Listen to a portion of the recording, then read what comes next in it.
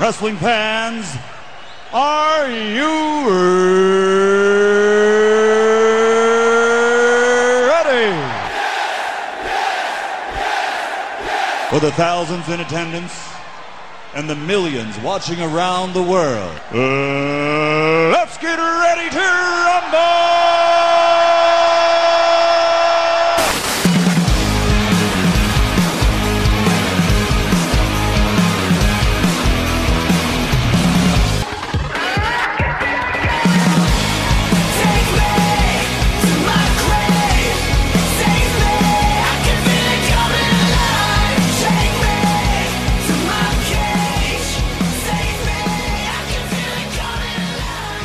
What's going on, guys? Welcome back to Wrestle Rant Radio for Thursday, January 21st, 2021. I am Graham G.S. Matthews. Hope you guys are doing well. If you've been listening to the show so far in 2021, you know that it's been a big year for Wrestle Rant Radio, and that the first episode of the year we had Keith Lee back on to talk about his WWE Championship opportunity against Drew McIntyre on the Raw reunion, old school Raw, whatever the hell it was called. Oh, Legends Night. It's been only a few weeks and I already forgot what it was called.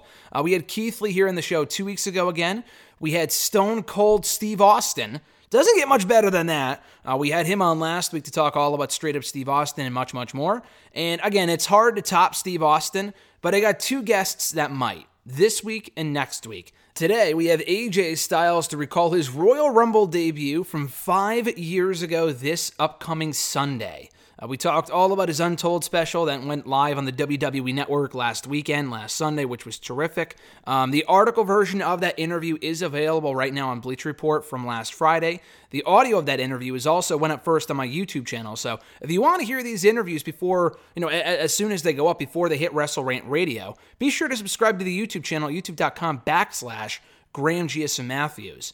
So we got AJ Styles on the show here today to talk all about the Royal Rumble debut, his last 5 years in WWE, the Bullet Club, almost leaving WWE, if he came close to leaving WWE a few years ago, his time in TNA, and so much more. And then next week, we have Roman Reigns here on the show. So again, if you're a big fan of top-tier names such as Keith Lee, Stone Cold Steve Austin, AJ Styles, Roman Reigns, the month of January on Wrestle Rant Radio is for you. It's been a big month, so check that out next week. The interview is already up right now on Bleacher Report. And again, if you want to catch the audio before it hits Wrestle Rant Radio next week, it's already up on the YouTube channel. So go subscribe to the channel. Never miss an exclusive interview when it gets uploaded.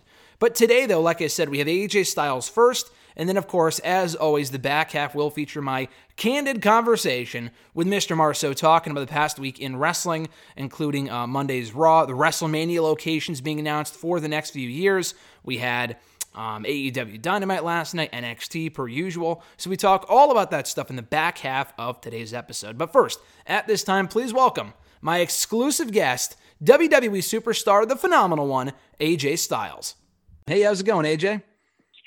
Good, bro. As a fellow June 2nd birthday, I got to say, I'm honored to be talking to you today. Oh, wow. All right. So obviously we're celebrating the WWE Untold, your documentary coming up this Sunday on the WWE Network, the story behind your WWE debut. First and foremost, how much have these past 5 years flown by for you? Man, they have flown by. It's unbelievable how quick it has gone.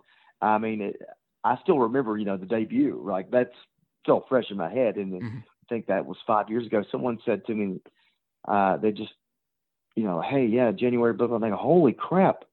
I'm about to be in the business 22 years.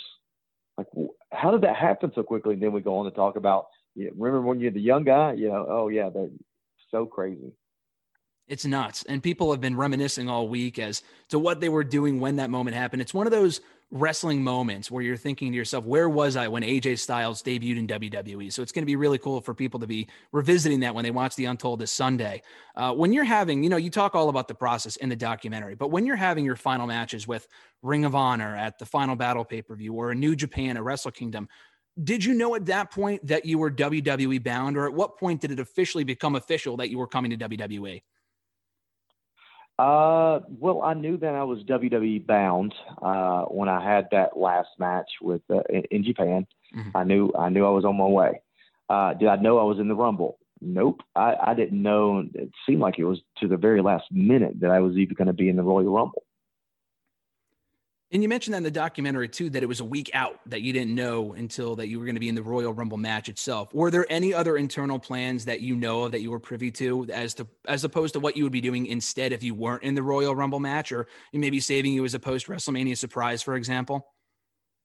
Yeah, no, I was told zero things. No one kind of kept me in the loop. So I was just kind of waiting, like, oh, I hope I'm able to get into the Royal Rumble. That'd be cool, but I understand if I'm not. Yeah, no, it was cool because we hear a lot from Samoa Joe, who, of course, you have a lot of history with from your Impact days. And he's in the documentary as well. And he mentioned that he picked you up from the airport that morning in Orlando or in Tampa, I think he said, before you guys went to Orlando for the show. Was it tough keeping your debut a secret from all your friends? And who else aside from Joe knew about that ahead of time?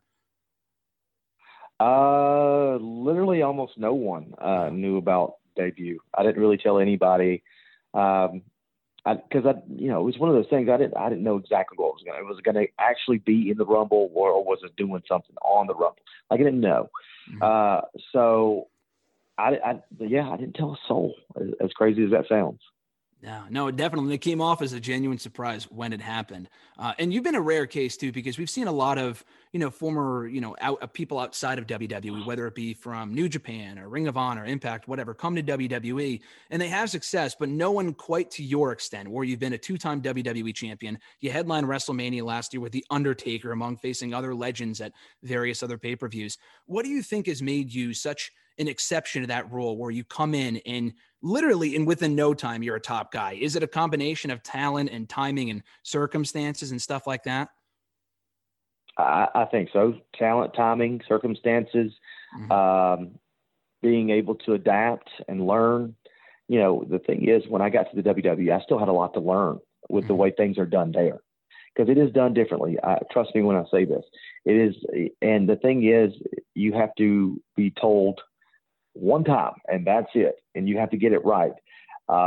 You don't want to make the big man mad.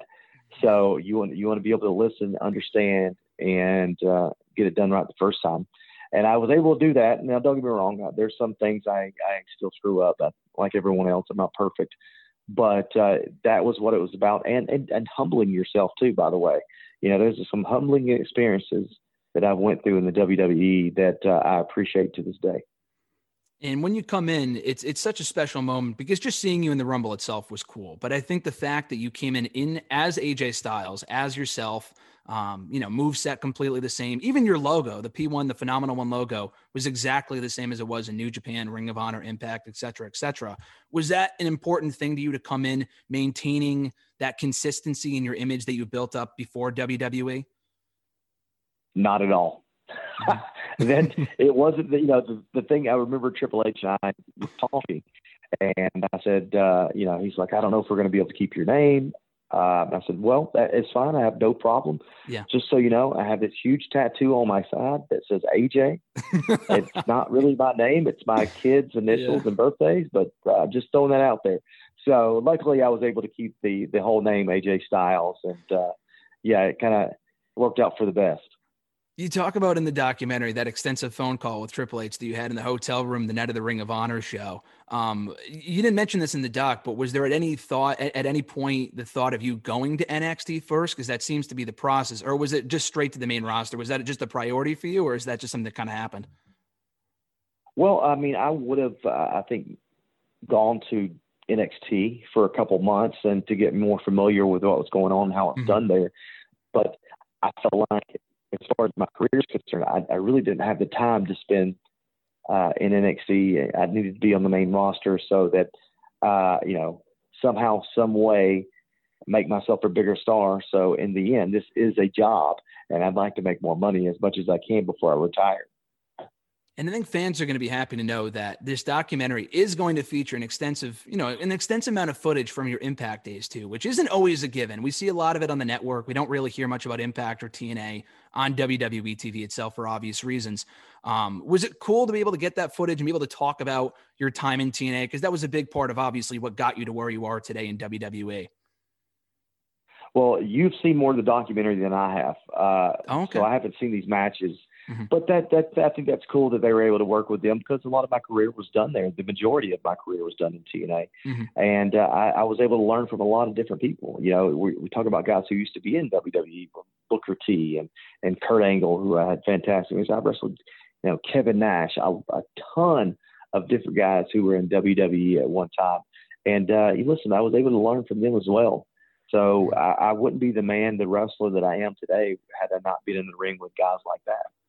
And has it been cool to kind of see that transition over the last couple of years? Because when you first showed up in WWE and right before then, you would literally never hear the initials TNA or Impact, whether it be on a WWE show or the network or whatever. And then fast forward a couple of years, we have that episode of Table for Three with yourself, Jeff Jarrett, and Sting, where you guys talk all about your time in Impact, which is just, it blows everyone's mind. Has it been cool to see that transition to kind of open those doors, I guess, so to speak, from WWE into New Japan and Impact and have them referenced on the shows?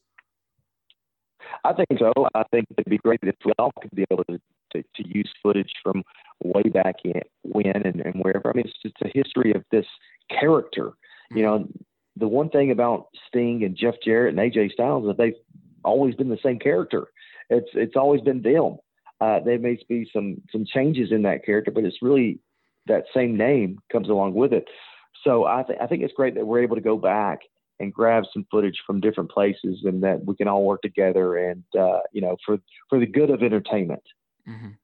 And initially you left Impact, and you talk about that in the documentary. You left there in late 2013 at the onset of 2014. It was a good 2 years before you finally arrived in WWE. Of course, you spent that time in Ring of Honor New Japan before coming to the company, the Royal Rumble. What do you think it was that led to you? It was obviously the timing was a factor, but coming to WWE in January of 2016, as opposed to January of 2014, what do you think changed in that 2 year period? And was it proving yourself over in New Japan? Well, maybe it was just proving myself that definitely I could work in Japan and have great matches over there. Granted, I was able to have great matches with great talent, so that made it easy. But also is that some of the talent that they had gotten previously from TNA at that time, it didn't pan out. So maybe they were a little, WWE was a little gun shy. Plus Samoa Joe, I think, was a big help going to NXT first, being great talent, being very professional. I think that helped tremendously. So just I think little things like that are able to help me find my way to WWE. Yeah, no, most definitely. I would agree. Impact fans actually heard your entrance music recently on the show when Hornswoggle, of all people, came out. I think they called him the Wee Nominal One or something like that. I had to get your thoughts on that. That aired recently on the show. Did you see the Swoggle appearance where he came out to the Get Ready to Fly music on the show? I didn't see it. I saw the pictures. Hilarious. Yeah. Good for him. The Wee Nominal One is hilarious to me. So if he's able to make a little money off the Wee Nominal One, then go for it. Yeah, no, definitely. It was cool to hear the music again, if nothing else. Do you have a favorite theme that you've had over the course of your career, whether it be the current one in WWE that I think it was either you or, I think you mentioned this in Table for Three, that it was actually originally reserved for James Storm, had he come in right before you, which would have been cool as well. But do you have a favorite entrance theme that you've used over the course of your career, regardless of where it was? I've had some good ones throughout, but I would say WWE being unique to me. I know it may have been written for James Storm, but it was mine. It suits me to a T. It fits me perfectly. It was meant to be, and therefore I think it's one of my favorite for sure. It was so different than everybody else's. Even at the Royal Rumble, nobody was hating on my entrance music, which was cool. Normally you don't have great entrance music. Mine was fantastic and still is. Yeah, no, it skyrocketed to the top of the iTunes charts literally within days of your debut, which was awesome. So you re-signed, you've talked about this before, but you re-signed with WWE following your debut in 2016, back in 2019.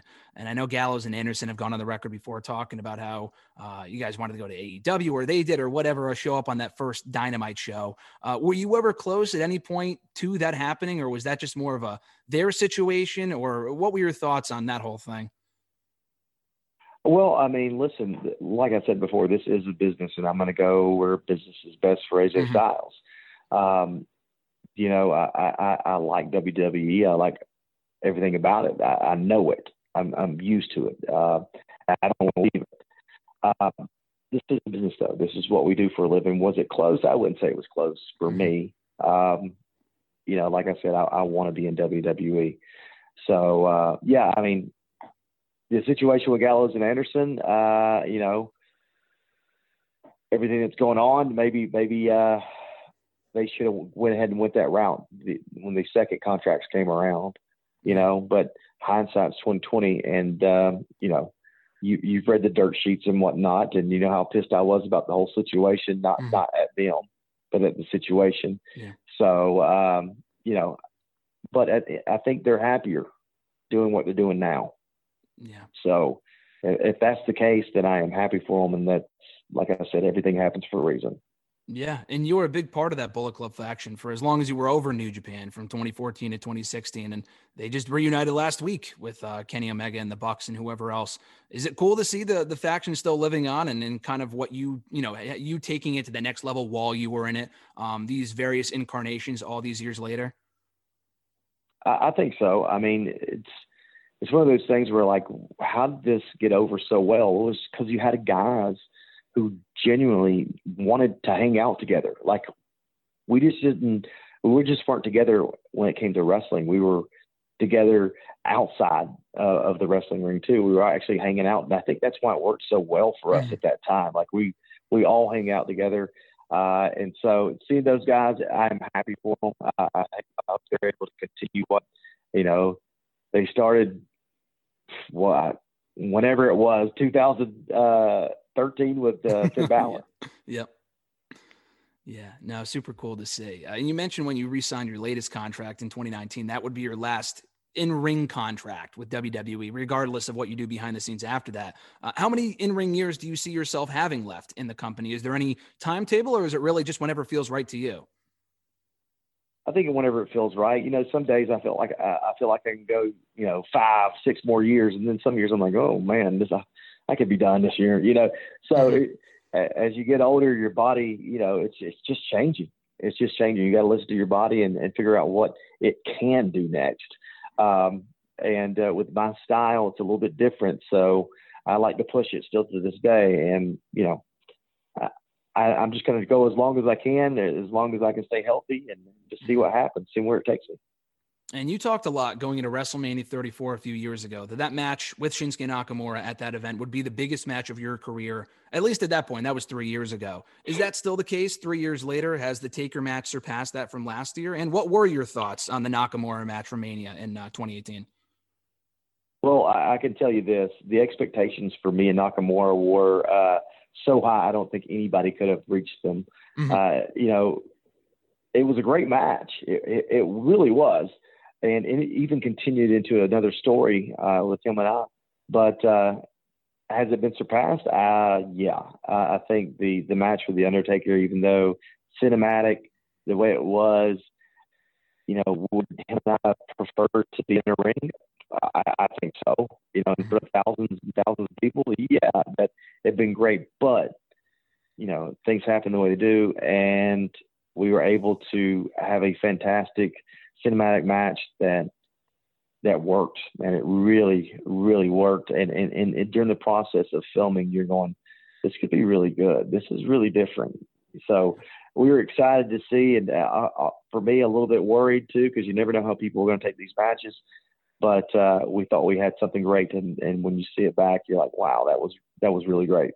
Yeah, I think a lot of people would say it was the match of the year for WWE in 2020. I think it won that award on the bump too, which was cool. Final few questions for you, AJ. Kind of speaking of WrestleMania, you faced Taker last year. You've also faced Randy Orton, Shane McMahon, Chris Jericho, Shinsuke Nakamura at the event. If you've had the choice to close out your career with a final match at WrestleMania, is there any one realistic dream opponent in mind, whether it be someone that you have history with or someone you've never faced before? You know, I've had this question asked before. I wonder if that question was asked to The Undertaker, would he have said AJ Styles? Probably not. I probably wasn't on his list. But you never know who will be. I don't know who that person is who will I will have my last match with. I have no idea. Yeah. who it will be with. But that's okay. That's a good thing. There are plenty of other performers out there that could have fantastic matches with me, and in my career, problem is hopefully I can deliver a lot of matches as well. Is there any one match that you regard as your greatest, whether it be in WWE or just the entirety of your career up to this point?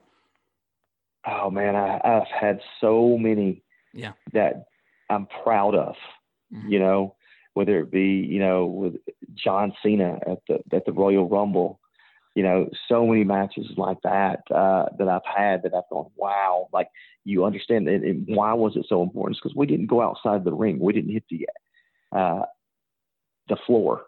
We stayed in the ring. There was a match that Tanahashi and myself had to see who goes into the finals. And it was great. There was something, about it, him being so great at what he does. And even, the triple threat match that I had with Christopher Daniels and Samoa Joe and TNA, there's so many matches like that throughout my career that stick out like, whoa, that was big. But we're not done yet. There's still some matches that can be done like that. And I'm excited to have those as well. Yeah, most definitely. Well, people can relive the Royal Rumble debut of AJ Styles on WWE Untold this Sunday on the WWE Network. It's a great documentary. I implore everyone to check it out. Longtime fan AJ, really appreciate the time, man. I appreciate it a lot. Thanks a lot. All right, man. Take care. Big thanks to AJ for his time. Can't thank him enough for that interview, as he's always been one of my favorites, as I mentioned there at the end, for a long time, ever since I started watching TNA 12, 13 years ago. So that was a real thrill for me. Now let's throw it to my conversation with Mr. Marceau, talking Raw, WrestleMania, NXT, and Dynamite from this past week. Mr. Marceau, what's going on, brother? Doing good, GSM. How are you? Doing great. We got 3 WrestleMania locations announced last Saturday, and you were the first person that I thought of because we haven't been to Mania since 35, which was the last WrestleMania, obviously, with fans involved. So real quickly, right off the bat, we have WrestleMania 37 coming up in April in Tampa, RJ Stadium, so it seems almost fitting that you would be there, but I don't think you will. Next year, we have Dallas at AT&T Stadium for WrestleMania 38. Then WrestleMania 39 is going to be at SoFi Stadium in Los Angeles. So, Mr. Marceau, of those Mania locations, do any of those Mania locations tickle your fancy, or is it a case of, like, I'm probably not going for the next 5 years due to the current circumstances? I want to go to SoFi Stadium. It's, like, brand new, so I would definitely want to go there. I'm not a big fan of flying, so, that's a hike. Tampa, I have no interest in going to Tampa. I heard it's not really that nice, so I don't know. Tampa and Dallas would be pretty cool as well, but I wouldn't say I'm head over heels for any of those locations. Have you been to either Dallas or Los Angeles before? Not LA. I know that for a fact, right? I went to LA 2 years ago for the World Series. Oh, right. But you were only in there for a cup of coffee, right? Just a couple of days? Not even. Yeah, I was there for 2 days. 2 days, okay. 2 days too long. You didn't like it that much, really? It's not my vibe. It's like it's just not my vibe. It's like a big city, and I don't know. It's like New York, but worse. Yeah, I haven't been to LA, so I can't say. I'm intrigued to go to LA just to say that I've been. I've been to San Francisco, but never LA, so, yeah, I might wait till SoFi. I've never been to Dallas, outside of the airport before. Have you been to Texas before? I went to Houston 2019. I went to Houston. For what for? A family thing? I went for a football game. Oh, a football game. Nice. Not at AT&T Stadium, right? No, I was in Houston at NRG. That's where WrestleMania 25? Yeah, that's where WrestleMania 25 was. Oh, nice. Perfect. All right, cool. So keep an eye out for WrestleMania coming up in the next few years. I'm definitely not going to Tampa. Maybe Dallas. That does intrigue me. But SoFi might be nice, especially with the stadium being as new as it is, so you know it's going to be a nice experience. But again, it all depends on the circumstances in the coming years and whatnot, because anything can change at any given time. But we got to get right into Raw from this past week, Mr. Marceau. It was another mixed bag of a show, and last week's show was one of the worst I've seen in a while. This was a step up. It was a very slight improvement, which is not saying much, but obviously this had a very heavy emphasis on Asuka, Alexa Bliss, and Randy Orton. So before we get in any other segments or matches or thoughts on the show, what were your thoughts specifically on the Orton, Bliss, and Asuka stuff throughout the night? So I thought the Orton promo at first was, good. It just, it was just too long. I mean, yeah, that's my thoughts exactly. Yeah, I thought it was good for what it was. I like how they kind of acknowledged it wasn't like he just like came back, just everything fine. Like they normally would do. Normally, if someone gets a fireball in their face, they're like back next week with like soot on their face. So I'm glad they kind of docked that up a little bit. That felt like a little old school wrestling feel for me. But yeah, I thought the promo itself was good. It just like kind of dragged on. It was just a little too long. But I get the premise. I just, like I said, if I had to do it again, I would have chopped it up a little bit. The playground, I don't know. Maybe it was just a little too goofy for me just because of Asuka. I don't know. She just like comes off just so goofy to me, and I don't really like her character as a babyface. She just screams Japanese and just dances around. And she's just a joke. So, the Alexa Bliss stuff, I thought she was great in that kind of environment. But I don't know. Asuka's more like turn my TV off at this point. She just is unbearable, annoying to me. But the match itself, I thought was good. Alexa turning like bad, I guess, whatever you want to call it. Like her dark persona was great. Her beating Asuka was even better. Asuka's great. I just don't think she's been really taken as a serious threat right now, nor should she with her current character. So Alexa beating her made me very happy. Yeah, the match itself, I never expected to be an instant classic. So what they did instead with the cinematics and the lights going out and what they did going into commercial break, I actually thought was well done. And I liked it. I know it's a very polarizing thing. It's either you love this stuff, I feel like, or you hate it. I know it's very hit or miss. You know, I said here on the show a couple weeks ago, I know you disagreed, but I didn't really care for the whole, or is Orton going to light her on fire shit. I thought that was stupid, but everything they've done since then, I've largely enjoyed. And I think this week, the Orton promo, I completely agree. The material that he was given to work with, I thought he made the most out of, and it just went on too long. That was my biggest criticism of that opening segment. It just, for an opening promo, it went on fucking forever. But the match itself in the main event between Asuka and Alexa Bliss, I actually thought was really well done. This is probably easily the most compelling Bliss has been in many years. Probably the most compelling she's ever been on the main roster, and she's been here for 5 years now in the summer, as of the summer. So, I've been really enjoying what they've been doing with these three overall. That being Orton, The Fiend, and Alexa Bliss. Do we get an Orton-Fiend match at the Rumble? That seemed to be the original plan, RJ, but it doesn't look like they're going in that direction unless they announce something on Monday's Raw. Yeah, I mean, rumors can always change in WWE. Fucking plans change every 2 minutes, so. I mean, originally I heard they were going to do a Firefly Funhouse match at Royal Rumble. Doesn't really seem like that's the direction they're going with, unless they do something crazy on Monday night. I don't really want to see Randy in the Royal Rumble. I guess you could throw him in there, but I think a match with The Fiend makes more sense at the story they're telling. But then you also have to write it off, so maybe they'll hold off on that, but I don't know how much longer you can really tease it without coming up with a match. So I would say Royal Rumble makes the most sense, but it doesn't really seem like that's the direction they're going in. What about Asuka and Alexa Bliss? She pinned the Raw Women's Champion in the main event of Raw on Monday night. Where do you go with them from here? Alexa said she's going to be in the Royal Rumble match, so, Could she win it? She could, but she doesn't need to. She just beat Asuka. Yeah. So, the title, a title shot now seems inevitable because she just beat her clean on Raw, so, maybe they do, I don't think they should do it on Raw. Well, I guess they could just do it on Raw. Maybe just I don't know if that would really pop a rating, but at least make Raw something memorable. Maybe have her and Asuka on Raw. She beats Asuka. But the real issue is what do you do with Bliss after? If she's the champion, what do you do there? I just feel like Charlotte beat her? No, thank you. So it's one of those things I want Alexa to win, but I just feel like what do you do with her after the fact? There's really no one else. A babyface Charlotte, no thank you. Asuka, she already beat her. I don't even know who else on Raw. Lacey Evans, no. It seems good on paper, her winning, but just from there, it's what do you do with her? She's going to be Asuka 2.0, wasting a title.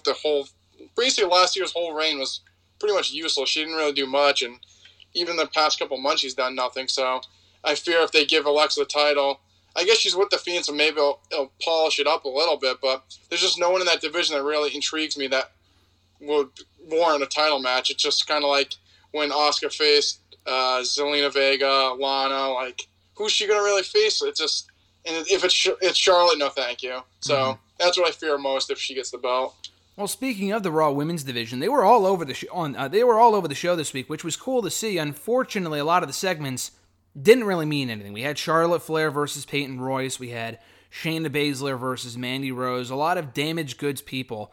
You look at Shayna, she means not nearly as much as she did a year ago when people were, pegging her to win the Royal Rumble match for the women. Obviously, she didn't. It's been all downhill from there. Ever since she really arrived in the main roster, it's been all downhill from that point. Mandy Rose does not feel remotely as special as she did coming off that Sonya Deville SummerSlam victory a couple of months ago, which it feels like an eternity ago at this point, but she's just another woman on the roster.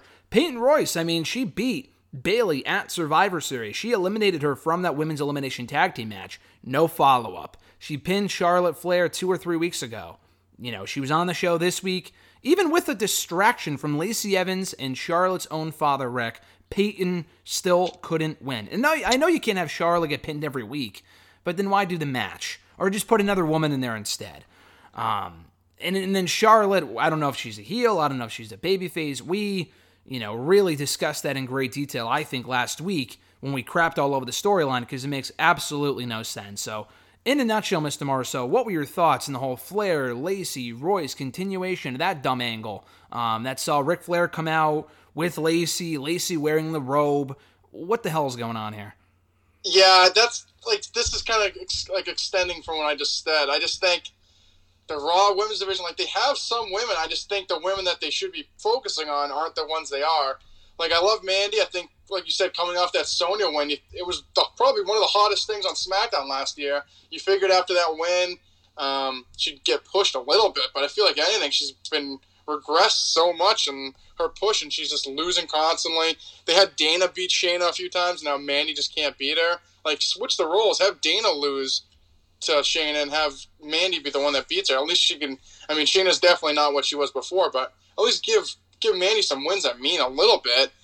So that's definitely disheartening. And then Peyton Royce, like you said, she beat Bayley. I thought that'd be. She did get beat 2 seconds later after she pinned Bayley by Natty. So I guess that really didn't mean too much after that. But you would think that she would be the one beating Charlotte. Even like you said, with the distraction, she should have won, and then they could just continued Charlotte and Lacey, and then Payne could brag about how she beat Charlotte twice.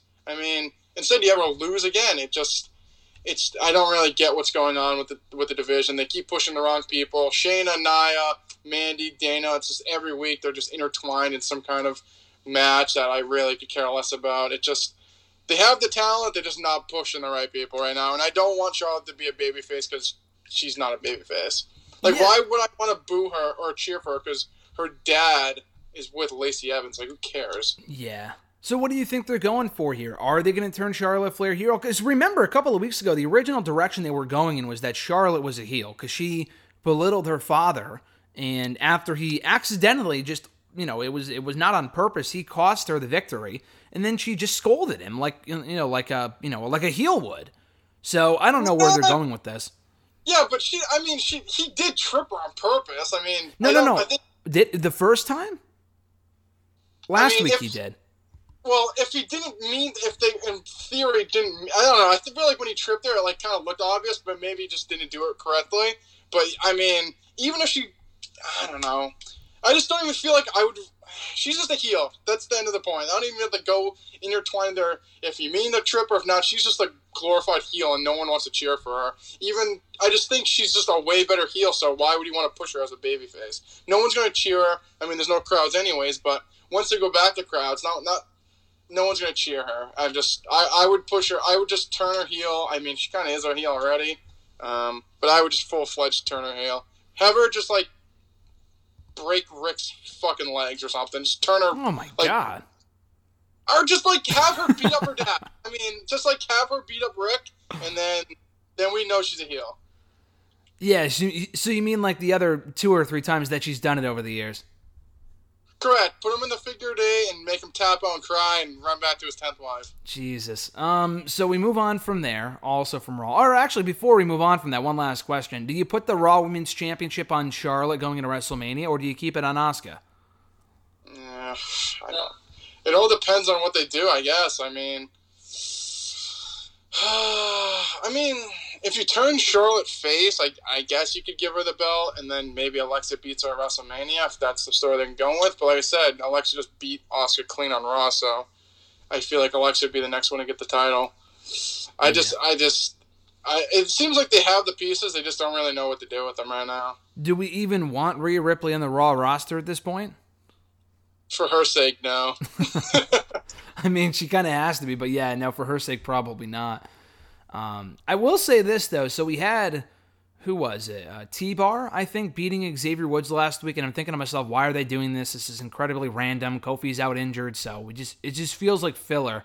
But we actually got some more context this week with Ali calling out Kofi Kingston and blaming him for getting his WWE title opportunity stolen from him 2 years ago.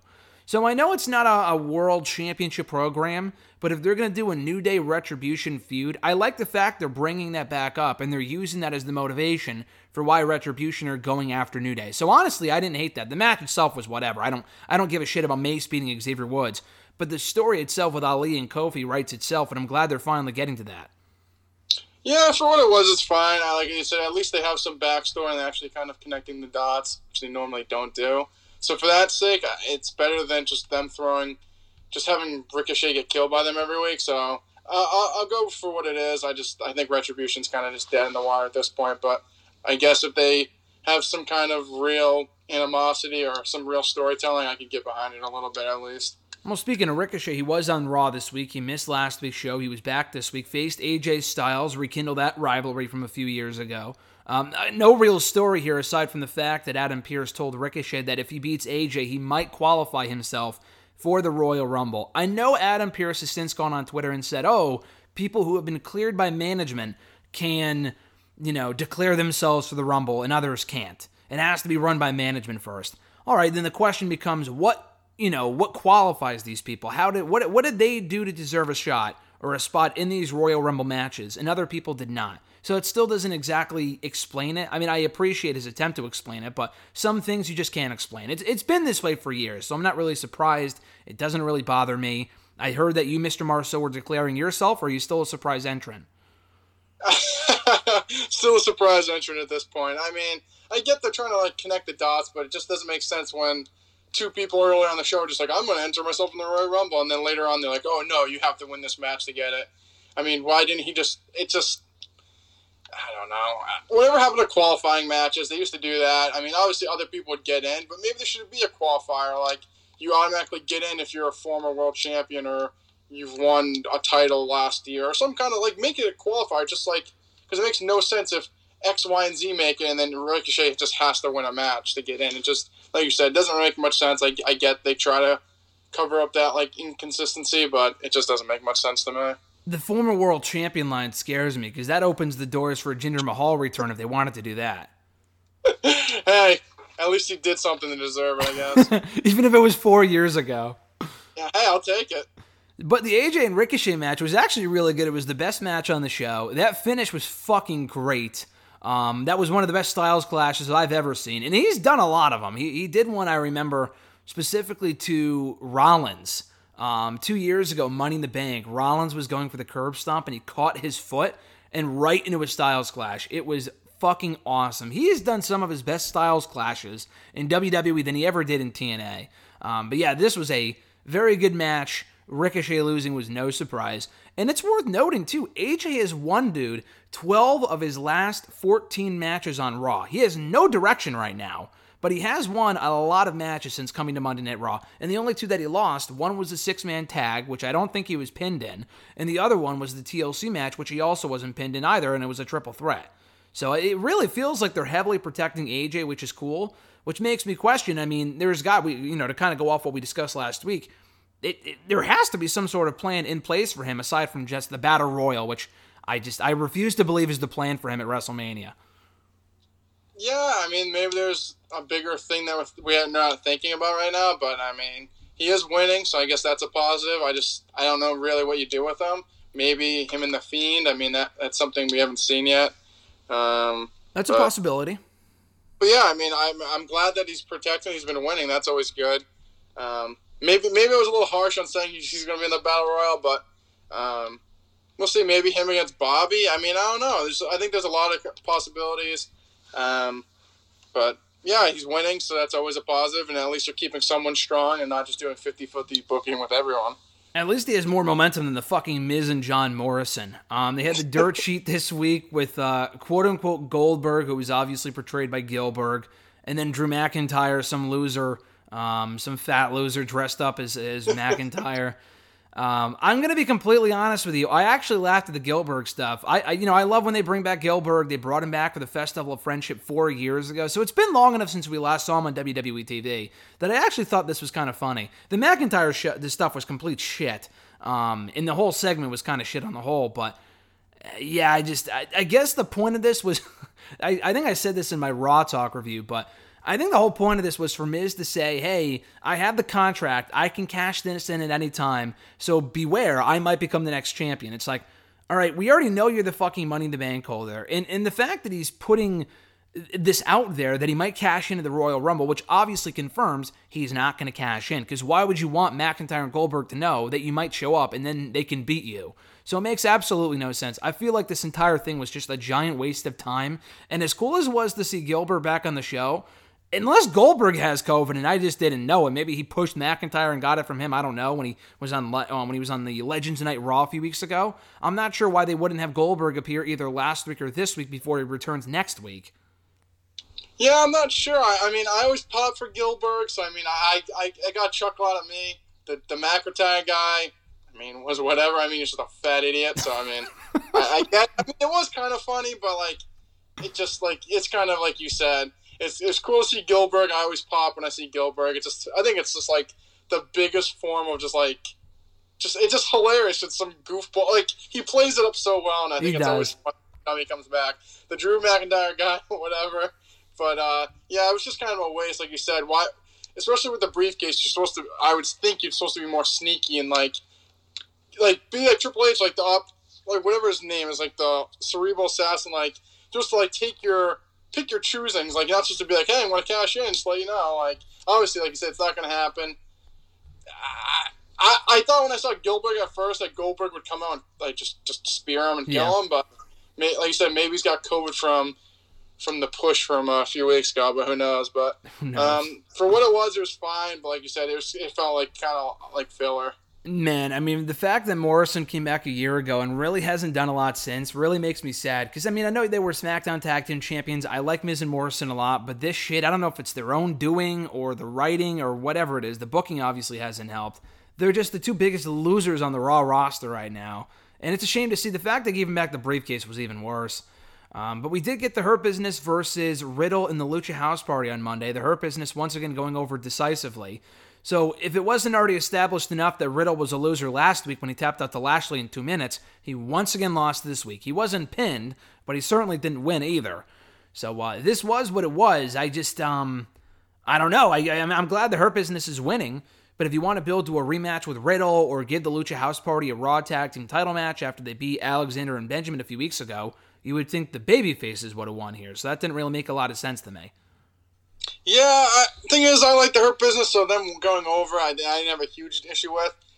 The mid-card, I feel like they haven't really built anyone up too great. You still got Jeff and that Elias trash. I mean, I don't even think that's the extent that we'll talk about that. Just terrible. It is terrible. What a waste of Jeff Hardy. It is a waste of Jeff Hardy. I mean, I'm not the biggest Riddle fan, but I mean, he's lost to Bobby once. He lost again this week, so clearly he's on the outs. I just feel like there's no real babyface contenders at this point that, I mean, I guess makes sense to face Bobby, which I think he's done great in this role. They got to give him something. I mean, I like Bobby. I like the Hurt Business. They just need to book them. Have credible people for them to beat, because it seems like they just keep beating everyone. And it just seems like they're keeping them at this mid-card level, I would say. Yeah, no, I enjoy the Hurt Business a lot. I really do want to see them get to that next level. I know Bobby Lashley is the current reigning United States champion, but I would like to see him drop the belt at some point and then ascend out of the main event, not just stay at this level, the upper mid-card, the mid-card itself, whatever. I think they're one of the best booked acts on the entire show, so they do deserve to be at that level. At least Bobby Lashley with MVP as his manager, so hopefully at some point we do see that. And I mean, again, him beating Riddle all the time isn't really going to mean anything unless it leads somewhere. So hopefully they are protecting him for something and not just for this. I mean, it's good they're protecting him at all, but hopefully it's leading somewhere. But knowing this company, the odds of that happening probably aren't very likely. We're going to switch over now to NXT from Wednesday, which I thought was a pretty good show overall. The continuation of the men's Dusty Rhodes Tag Team Classic and the women's Dusty Rhodes Tag Team Classic. First, in the men, we had the Ways, Johnny Gargano and Austin Theory getting beat by Kushida and Leon Ruff after Kushida pinned Gargano. So this is, obviously we didn't have either team moving on to the next round or, moving on to the finals anyway. But this would seem to lead to Kushida getting the next match cost by The Way, specifically Gargano. And then we get Gargano and Kushida for the North American Championship at TakeOver in February. I just think that makes the most sense. Yeah, I completely agree with you. I think that's the direction they're going with. There's nothing really much to say. The match itself is fine. I just think that's what they're going to go with. I don't really have much. The match is fine. I think that's the direction they're going with. No, I agree. So also in Dusty Classic action, we had the Lucha House Party beating Imperium, which was actually a pretty good match. Some missed spots at a time or two, but overall I thought it was a very good match in the first round. And then the Women's Classic kicked off too, with Casey Catanzaro and Kaden Carter beating the duo of Toni Storm and Mercedes Martinez following interference from Io Shirai. So these matches were interesting. They were two good matches. The men's one saw the return of Alexander Wolf afterward, who we have not seen on NXT in over a year, I believe. So that was cool to see him. Don't know where that's going.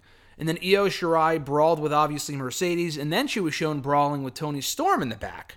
So she has two potential challengers to her championship. Maybe it's a triple threat, I don't know. But first on the men's front, Mr. Marceau, do you see the Alexander Wolf appearance going anywhere? If anything, I feel like it teases that Walter could be coming back, which is great. Because, if he's coming back from the UK, clearly there's some kind of travel access, and Walter's kind of the bigger story. So, if anything like that, maybe he'll be sent to get Imperium back on the right tracks. They've been losing a lot lately, so maybe they do that. They keep losing, and then you have Walter come back. Him and Balor had that feud before the whole pandemic, so maybe that's what they're going next. I thought the match was fine. With Casey and Kaden versus Tony and Mercedes, that was a good match. Io coming out costing them, didn't shock me too much. Casey's finish, holy smokes, it's like a flippity doodah, like on steroids. It didn't really look that, I'm not sure if she didn't land, the landing itself didn't look clean or just didn't look smooth. She kind of just plopped on her back and kind of went ass over tea kettle. So, itself it was, like I said, hell of a flippity doodah, but maybe she was supposed to land on her stomach and it was supposed to look better, or she just didn't land correctly, or maybe Tony's supposed to be on her stomach. I don't know. Because she kind of, like I said, she landed on her back and then just her ass over tea kettle. She flipped over and just didn't look didn't look clean. You know what a flippity doodah looks like, and it just didn't look too clean. But I thought it was pretty neat.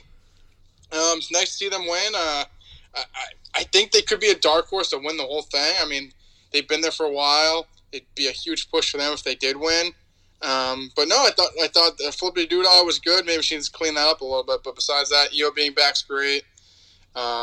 Raquel seems like she could be in there as well. So maybe they do a 4-way somehow. Somehow she gets implemented as well. Maybe not Rhea, because Rhea's past that. I don't know, but I think Raquel, if anyone, deserves the title the most. She's got those big wins. But we'll see what happens. I think the title picture has a lot of players in it. You can't hate either one of them at this point. No, I agree. I think any one of those matches, Raquel and Io, Tony and Io, Mercedes and Io, all those matches could be great. And maybe we get a 4-way or a triple threat or just a one-on-one at the next takeover. I don't know. But either way, I'm excited for what they have in store. So speaking of the Women's Classic real quickly, they did reveal the brackets yesterday on the WWE Bum Show. And obviously, Kaden and Casey are on to the next round. They are facing the winners of Dakota and Raquel versus I think it was one of the job teams, some random team. Oh, no, I'm sorry. It was Jesse, Camilla, and Aaliyah. So clearly Dakota Kai and Raquel Gonzalez are winning there. I don't know. Who do you have win that match? Is it Raquel and Dakota, or is it Casey and Carden in the semifinals? I'd have to see the other side of the bracket, but I don't know. I think Dakota and Raquel should be the favorites. They're a great team. They're both over. They're on the same page, clearly. I don't know who's on the other side of the bracket, so I can't really I don't know who else is on this other bracket for women, but I mean, I would say whoever wins that match I would think would win the whole thing. I mean, I can't think of anyone else that's on the other side of the bracket, so it doesn't really help me right now. But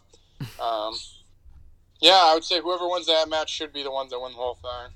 Did you see that they signed Priscilla Kelly and Alana Black has been on Dark, Lacey Ryan I'm not overly familiar with. Did you see those signings yesterday from NXT?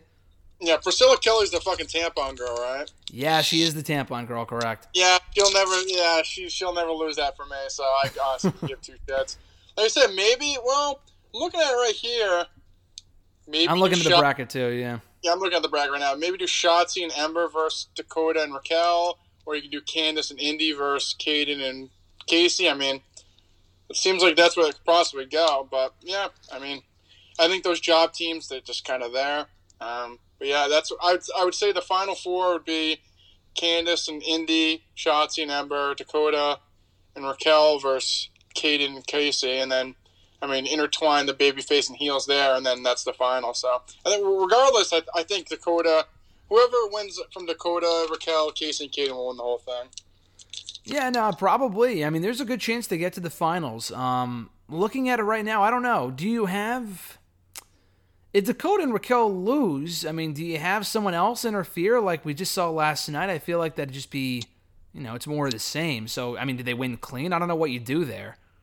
Or you could have them, or Casey and Kaden win clean, and then you could break up Kai and Raquel, and you have Kai go babyface again. Yeah, that's possible. Maybe Raquel just beats the shit out of her. That's also very possible. Yeah, that's a good idea. Because they have a ton of heels right now. They have Raquel, they have Mercedes, they have Candice, they have Tony. Like, they're all heel. And they lost Rhea, probably.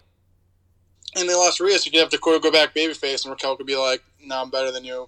They can tie up those loose ends and have Raquel go after the title. Yeah, that's a good idea. They have Shotzi, they have Ember. Tegan Nox is out right now, but Dakota Kai face turn might not be the worst idea. That might intrigue me a little bit. So we'll see if that's where they're going with this. But yeah, honestly, I don't know. This could go any number of ways. I think it is either Shotzi and Ember, or I mean, obviously, looking at these fucking matches, it's clearly going to be Shotzi and Ember, and then Candice and Indy in the next round.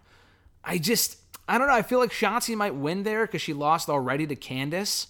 So then maybe she gets her win back and then she goes to the finals. I don't know. I'm not really sure. I'm going to go with Shotzi and Ember as the winners here. Was it ever confirmed that they're getting a tag title shot, or was that not confirmed?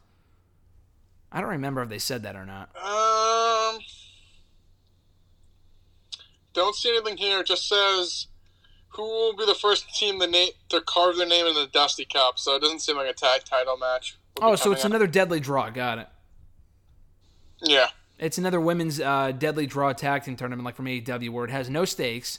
And listen, I like the Dusty Classic a lot, but at least the men's one in recent years has given the winners tag team title shots right afterward. The women's... They have women's tag team titles, so, I mean, there's no excuse for that not to lead there. But maybe that'll be added at some point. Finally, from NXT on Wednesday, we had the return of the Fight Pit between Tommaso Ciampa and Timothy Thatcher. Another very good match. I like the first one more, but this was still very good, specifically down the stretch. Thatcher, thank God, winning. I had the pink slip in my hand. I was ready to give it to Thatcher. I thought he was about to lose or tap out or something after he lost to, not lost, but after he took the... Well, what is it? Not the Angel's Wings. What do they call that finisher of Ciampa's? Fairy Tale Ending. Fairy Tale Ending. Yeah, I was going to say, I couldn't think of it, but yeah. He took the move. It's very similar to what Daniels used to do, but he took the move, almost tapped out. Then I got to rip up the pink slip after Thatcher picked up the win with the muffler. I thought it was the something muffler. What'd you say? Muffler. It's something muffler. Something muffler, yeah. But it's a great looking move, and Ciampa was stuck in the side of the cage. It looked great. So I enjoyed this a lot. Very hard hitting. Exactly what it needed to be. And then I don't know if it was you who said this when we talked about it a while ago. I think it was you. I know other people pitched this too. That he showed a respect to Ciampa afterward. And then when Thatcher was being interviewed on his way out of the building for a .com exclusive, he teased that now that Ashanti the Adonis is out of the Dusty Classic, I don't know why Desmond Troy just wouldn't find another partner, but I think they're making it sound like they're completely out of it. They're not even in the tournament anymore. So Ciampa and Thatcher, they're teasing, could be filling in that spot. So what were your thoughts in the Fight Pit and the potential of Ciampa and Thatcher maybe entering the bracket? I thought the Fight Pit was good. My only main gripe was they they finally got into the fight pit during picture-in-picture. Like, why would you, like, have them, like, slapping each other around the top during picture-in-picture and give me, like, the good stuff when they get in the cage. But besides that small nitpick, I thought it was great. Like you said, I had the pink slip ready as well for Thatcher. I'm lucky to win here. I feel like the story itself was always teasing them possibly teaming at the end. So either replacing them or doing a team would be great. I think they're great together. I mean, they have great chemistry, hard hitting. Another great match between them, and Thatcher winning was the right decision. So they going the Dusty Classic. I mean, it's better than those two schmoes you just named. So I'm all in for that. Yeah, no, definitely. Do you see them going on to the finals if they do enter over Grizzled Young Vets? Because I know that was their final, Grizzled Young Vets versus MSK. If they get in, I think they should go far. So I would say at least make the finals, if not win the whole thing, if they're in it. I feel like they probably should, because I feel like if they're going to team, it's not like, oh, they're going to tease tension and then break up again and then have another match. I feel like the fight pit was the culmination, so I don't know. Either you don't put them in there at all, or they just be in there and win. I feel like to put them in there and lose would just kind of defeat the purpose, but we'll see. I mean, I like Grizzled Young Vets. I think them winning would be great, but hey, if they win over Grizzled Young Vets or MSK, that's perfectly fine too. But yeah, no, I thought it was really good. So we switch over to Dynamite, which I thought I enjoyed the show overall, but by Dynamite standards was a very filler show. They had the -1 birthday celebration at the beginning, which was cute, and I enjoyed it. I fucking hate Luther, though. Oh my God. He's just, it's just, listen, I know this was like a house show style segment, but the guy is fucking terrible and does not belong on Dynamite. I honestly, I don't know. If I looked at the roster, I could probably find someone that could have belonged in this segment above Luther, because I just thought anything that he is involved in, I want to change the channel. He's just he has go-away heat with me. Mike, ring, whatever. The guy sucks and should not be on the show. Thankfully, he did lose alongside Serpentico and Jack Evans and Angelico, what else is to know, against Cabana, Page, Silver, and Reynolds, the Dark Order. And then, so I thought this was cool. So they tried to recruit him into the Dark Order, and they thought he was going to say yes, and they, did the whole confetti thing and the dancers, and it was a no, actually. And he just walked off and he said, I've been in the group before and it just didn't work out well for me the last time. I'm sorry. And then he just left. And he actually walked through the heel tunnel. On his way to the back, interestingly enough. So aside from the Luther shit, which I fucking hate, I thought the -1 stuff was what it needed to be. The match itself was fine for what it was. I'm really digging the Dark Order as I would assume baby faces. And I thought the Page stuff was well done. So I thought this was a good kickoff to the show overall. Yeah, Luther, oh my God, it's terrible. I mean, he's so bad. That's what happens when you just hire your friends. I guess he's big friends with Jericho. So that's what I got. Absolutely he is. Terrible. Yep. Serpentico, it's not good either. Evans and Angelico, how far they've fallen. 2 weeks ago or 3 weeks ago, they were going for the tag titles. Now they're jobbing out to the Dark Order. So, I mean, the match, whatever, it was just a classic indie match. I mean, it was kind of all over the place. Hangman looked great, though, so that's kind of what I took out of it. Whenever he was in control, and he looked great. So, I mean, he didn't get any of the shit on him. He looked great throughout the whole match. Him saying no to Dark Order, the right decision. And then, like you said, he did go through the heel tunnel, so definitely teasing something there. But I think for what it was an indie match, and Hangman looked great in it, so I can't really complain. Besides, it was just kind of a cluster. What do you think they're doing with Page? I think he might end up joining them as a soft alliance before the Omega match down the road. I don't know if you turn him heel. What would you do with Page? Do you have anything that comes to mind immediately? I don't really know. I mean, he's kind of, maybe he just goes on his own and trying to figure it out. Maybe he does go back to them, and then I don't know. I think it's kind of weird. I think he's better on his own. I would just keep him on his own. Maybe like teasing, joining other people, and then eventually he doesn't, and then just continue that. I don't know. I just think he's in a weird predicament that I don't want to really see him in a group just for the sake of being in one. He doesn't really fit with the Dark Order. I don't know. I would just have him on himself. Maybe teaming with other people and like teasing he might join someone, but just continuing to be like a lone wolf. Yeah, that's very possible, and it's not like he can go for the TNT title as we've discussed before, because that's currently held by Page, so... not Page, I'm sorry, by Allen, so that's probably not going to happen. But we finally did get some progression with the Darby Allin Sting thing, the whole Sting storyline, and that they came out, Team Taz interrupted as always. They can never really win whenever it matters most, it seems. They hold a fake title, and that's about it. And I like Team Taz a lot, but they just can't really win the big one, it seems. So they teased an Allen Sting versus Team Taz match on the streets or something like that. So clearly this was the setup for a cinematic match that I assume Sting and Allen would win. Team Taz loses another one. I would save this for Revolution. What are your thoughts on this, Mr. Marceau? What would you do? What would you do exactly, and when would you save it for exactly? Yeah, I mean, I guess it's small progression. I wouldn't say I was overly thrilled with what happened, because I think the ending game is Team Taz losing. At first, I thought it was a street fight, and I was like, hope to God, no. So maybe they do, like you said, some kind of cinematic match with Sting, but I just think Team Taz clearly would lose again, and they could use the wins that matter. So it is a little progression. At least it's not Sting just walking through snow for no reason. I mean, it wasn't really like they challenged them, and then they said, we'll see what happens. So it's not like a ton of stuff happened, but it is what it is. And then another snowstorm happened in Jacksonville, so that's what I got out of that. Yeah, exactly. Oh, man. So our next match on the show, we had Cody Rhodes and Peter Avalon. I mean, this is where the show lost me. I thought it was going well, and then it just went off a cliff after this. So we had Cody Rhodes and Peter. He hit Peter with the Crossroads in the first 5 seconds of the match. I'm like, oh, perfect, a quick squash. And then Jade Cargill came out to distract Cody. Thank God Peter didn't win. But this went on way longer than it should have. And listen, I like Cody a lot. I think the TNT matches where he got to allow, Jungle Boy and even Sonny Kiss to kind of showcase their skills and get in some offense before losing. I thought all those matches were really good.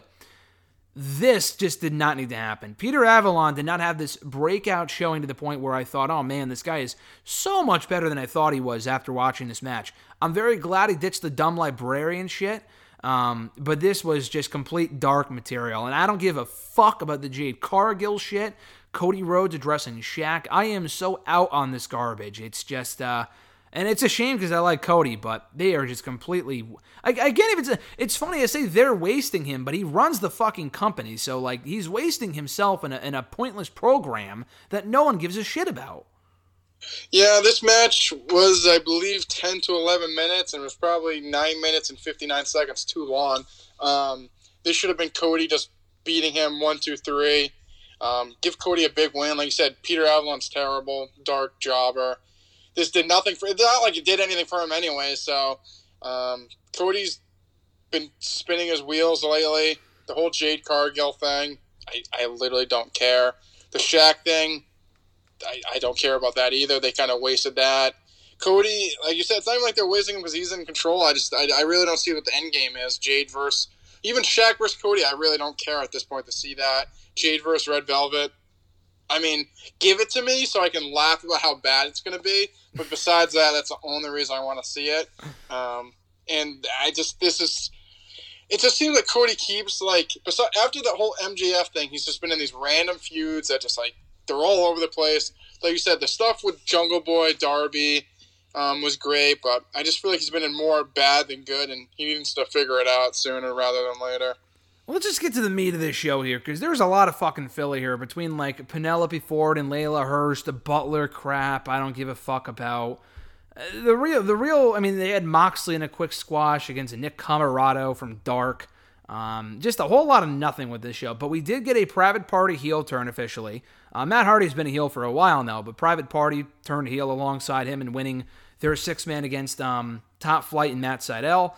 They did pop up on Impact on Tuesday, and I know you didn't watch because you hate the stench of Impact and whatnot. You just Mr. Marceau's a big anti-Impact person. So we got that as well as fucking Jericho and MJF, with Jericho almost killing himself on that lion salt. God, that was terrible. And I love Jericho. Man, he's got to stop doing that move. Beating Guevara and Hager, Santana, Ortiz to become the official tag team of the Inner Circle. Who gives a shit, dude? Who cares? Oh, I liked it. I liked the show. Listen, I liked it. There was a whole lot of nothing, though. The more I look at these results, I'm like, holy shit. Just a whole lot of nothing happened on this show. The seeds were planted, but man, this was a real boring show, even though I enjoyed it on the whole. I mean, just not a lot happened. So, again, the two things I want to discuss real quickly before I got to let you go. Private Party heel turn, Impact appearance, becoming the number one contenders to the Impact tag titles. And the main event with Jericho and MJF is the official tag team of the Inner Circle. I mean, this show, like you said, I thought the show was a flop and a half. I think is I like Private Party, but I don't think they should be heels. I think they're baby faces. Like, their persona is all baby face. So, not exactly sure why they're going heel. That match itself, oh my good God almighty, it was a sloppy mess. I mean, just this show, like I said to you for any text, this show kind of just showed how green a lot of these guys are. I mean, Top Flight, they're nice. They fucked up plenty of times in this match. They both to cover someone and then Seidel had to throw him out of the ring. I mean, it's just a mess. I mean, I get people like high-flying action and kind of all that stuff, but, I mean, when it just doesn't make sense, JR was making fun of it. Him like, I don't know what's going on. Like, neither does the referee because there's so many guys intertwining. Yeah. It just, I mean, I think it's funny how JR even just like, he doesn't even give a shit. He just doesn't care. I love it, yeah. And the whole Inner Circle stuff, like, they were on the same page, now they're not, now they are again. It was fine for whatever it was. The line saw, oh my good God almighty. I thought Jericho broke his neck. Holy smokes. And you could see it, like, MJF, like, wins, and so did the referee. It just did not look good. Them winning, whatever. Like, JR made it seem like there was a highway robbery. I mean, he grabbed the tights, but, I mean, they also, and I think they ended past their time because, like, they just, like, zoomed right off the show at the very end. Yeah, but they did. I mean, now that they win, like, what are they going to face the Bucks? Like, probably not. It seems like they're doing other stuff. I didn't really understand why Omega and the Good Brothers beat up Pentagon. That didn't make much sense to me. Yeah, I thought the show itself was just a mess. Next week's show, like, Archer versus Eddie Kingston, it's fine. Who am I supposed to cheer for? They're both heels. I just don't know, GSM. I thought the show itself was whatever. Yeah, I mean, I didn't really take too many positives out of the show. I thought some stuff was fine, but a lot of it was just a big filler show, and I just didn't get much of it. Yeah, no, I completely agree. Hopefully we have more to talk about next week on the Dynamite front. NXT was at least, it was enjoyable. They got the tournaments going on right now. They announced the women's tournament for AEW. Did you see that? Yeah, I laughed at that. I think they're bringing the Joshis back, and listen, that's great. The tournaments, listen, I like it. I'm glad they're finally doing something of note with the women. Shida feels like a complete afterthought at the moment. But man, I don't know. They did the deadly draw and that meant deadly squat. So how will this mean anymore? So I want to think they're going to care about their women, but so far I have zero optimism. Yeah, I completely agree. It seems like they're bringing the Joshi ladies back. Not like I'm too overly thrilled. Don't need to see Freddie Mercury or Riho back. I'm all set with that stuff. In the other girl, Sakura. I mean, I saw people on Twitter acting like she was Trish Stratus or like Charlotte or something. I was honestly embarrassed with these people acting like, I think it's Yumi Sakura. Is that her name? Emi Sakura is the I almost said Joey Mercury, the Freddie Mercury. Not girl, the Freddie Mercury one. The other. Yakuzuki Japanese. Or whatever. She's not bad. The Emi Sakura girl, she just wasn't whatever. good. I just don't care. I don't care. And Riho, no thank you. I mean, like you said, at least it's something to get. I know now the Rose is the number one contender. Now she's got COVID, so I don't know if that's why they're doing it. I mean, they've already done her and Shida twice already, so we see what it is. I don't know if it's going to be done correctly, and I don't want to see like Riho or one of those other Joshi women facing Shida again. Yeah, we'll see. Again, it's better than nothing, but man, it's hard to care really based off how they presented their women so far into their existence. But hey, I want to believe that it's going to be a turnaround for the company or for the division. We'll see. Time will tell. This has been great, Mr. Marceau. New episodes of the show every single Thursday. WrestleRant.com, WrestleRantRadio.com, iTunes, Stitcher, Spotify, TuneIn Radio, iHeartRadio, Podbean, and Google Play. We will be back next week for Royal Rumble 2021 predictions.